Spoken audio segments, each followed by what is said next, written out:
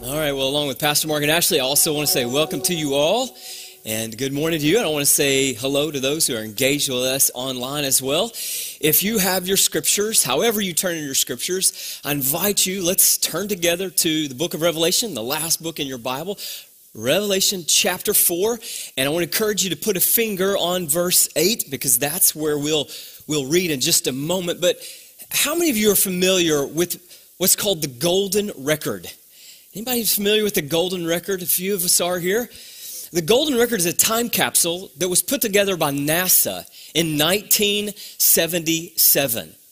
It's 12 inches, gold-plated copper record that has these instructions on the outside, and it captures the sounds, the images, and the songs of Earth.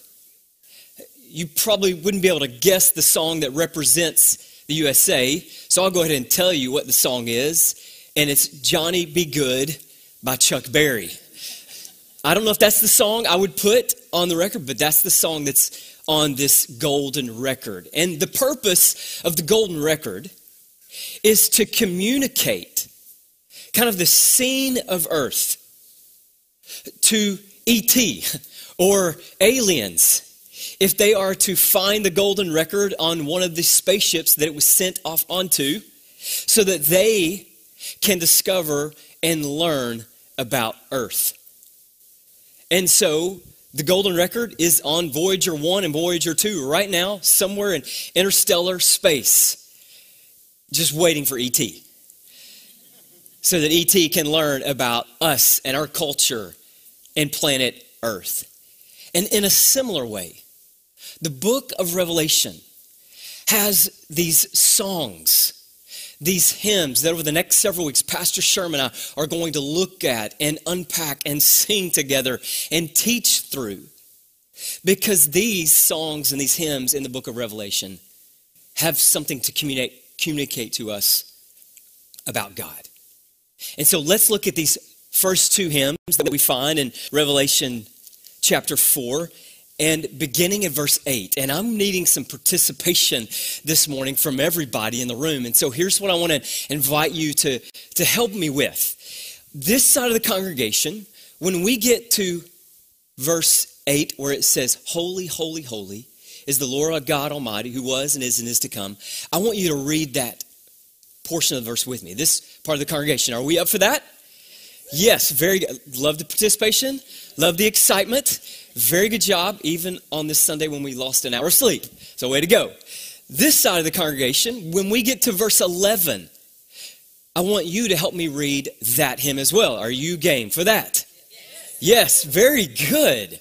Very, very good. So let's look at Revelation chapter 4, verse 8. And you'll see on the screen with me what's bolded and underlined. That's what you're going to sing with me. And then when we get to verse 11, the other half of the congregation will sing that with me as well. If you're engaged with us online, we want to hear you too.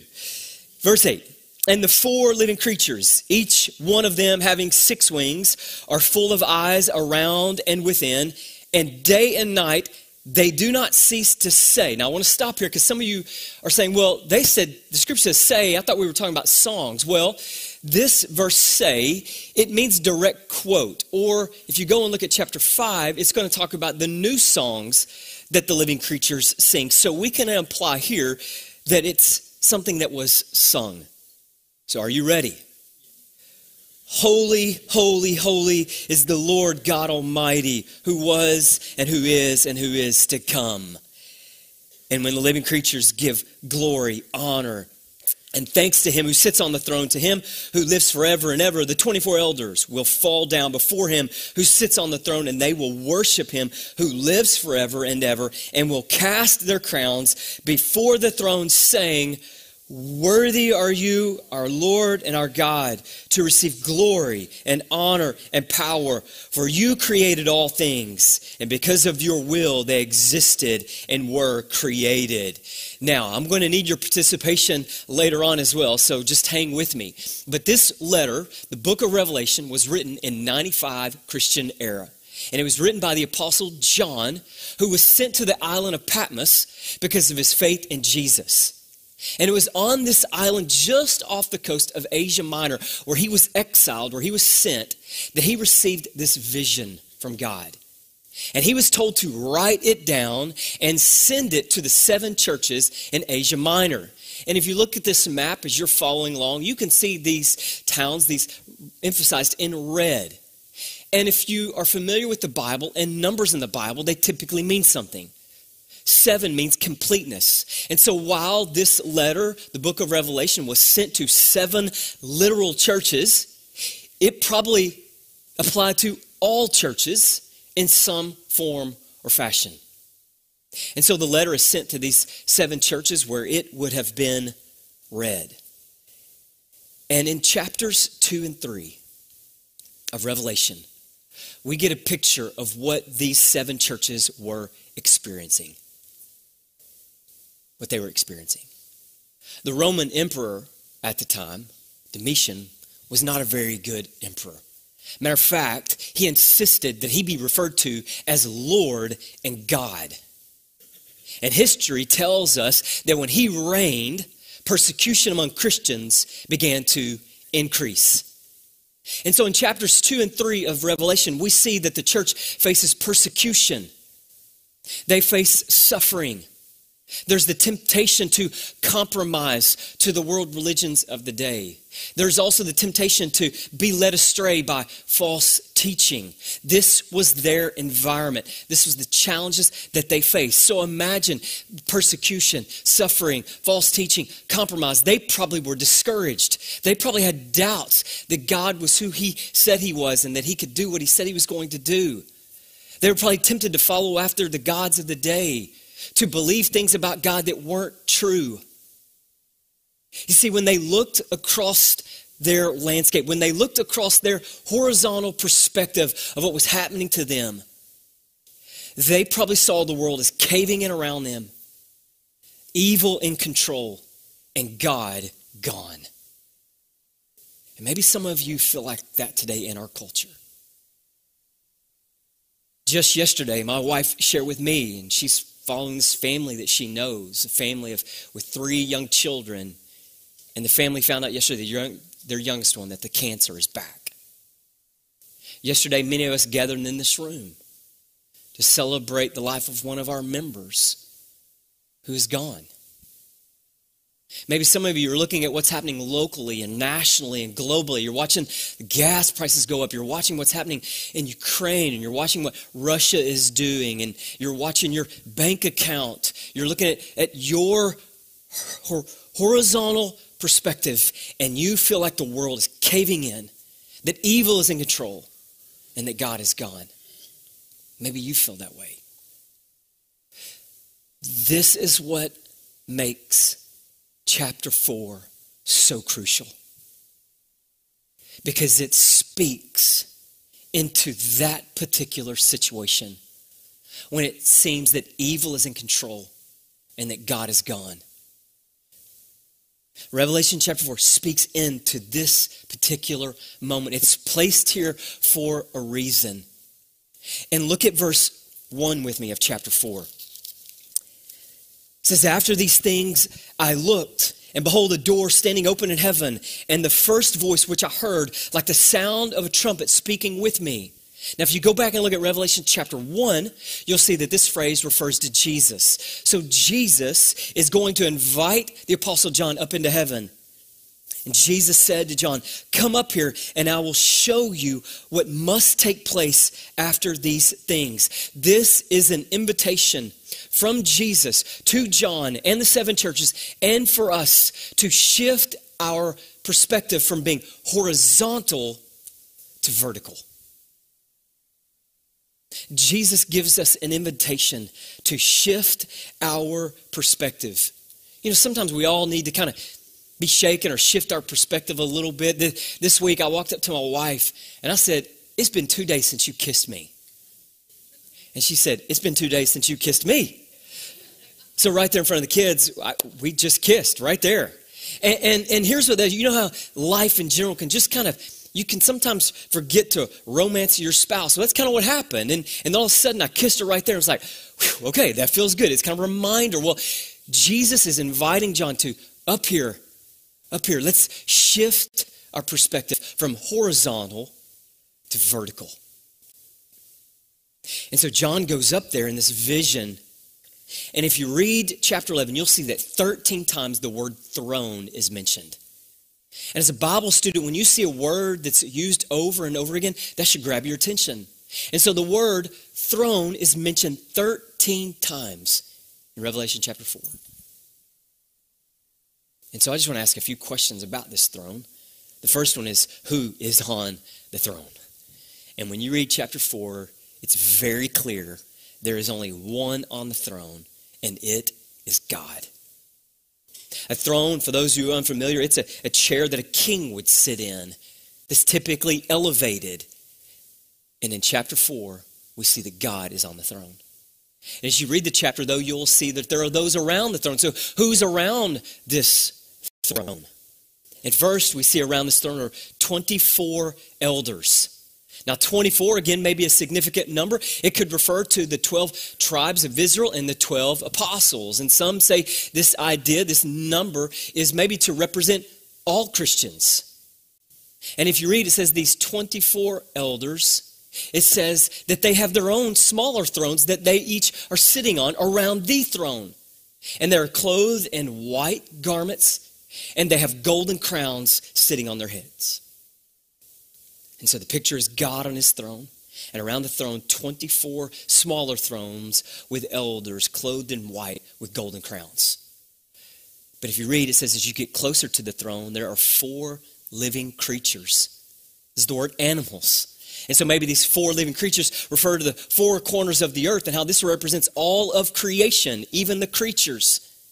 And these living creatures are strange. Students, children, they have eyes in the front and on the back. They have 6 wings. And if you read, you'll see that one of them looks like a lion and a calf and a man and an eagle. And so here you have the throne where God sits, and around the throne you have the 24 elders and their smaller thrones, and then towards the center you have these 4 living creatures. And my question is, what are they singing? And in verse 8, and it says the 4 living creatures, and it goes on into that verse, says, and day and night they did not cease to say. So 24/7 they are singing, non-stop, endless song. This reminded me of the song Achy Breaky Heart. And see, students, mullets were cool back then too. Maybe. This song came out in 1992, and I remember going over to my friend's house, and this is when, stereos took up about half the room. And so he said, watch this. And so he found a radio station, and for 24/7, it played Achy Breaky Heart. Don't break my heart, my achy breaky heart. I just don't think you'll understand. And so 24/7, while I was at his house, he had that playing, even through the night. 24/7, day and night. Now, this is not a song worth repeating over and over and over. But you want me to show you a song that is worth repeating over and over? Look at the rest of verse 8. Holy, holy, holy is the Lord God Almighty, who was and is to come. That's a song worth repeating. Day and night, night and day. And so I want this half of the congregation to help me. I want you to repeat over and over again that portion of verse 8. Holy, holy, holy is the Lord God Almighty, who was and is to come. Holy, holy, holy is the Lord God Almighty, who was and is to come. Keep going. And here's what the scripture says. Keep going. The scripture says in Revelation chapter 4, It says that as the living creatures are crying out 24/7, holy, holy, holy is the Lord God Almighty, their worship, their song starts to prompt the 24 elders. And so the 24 elders, in response to the holy, holy, holy, they realize they want to get in on the action. And so the scripture says that they fall down, they take their crown off, they place it at the throne, and they begin to say, worthy are you, our Lord and our God, to receive glory and honor. So sing with me.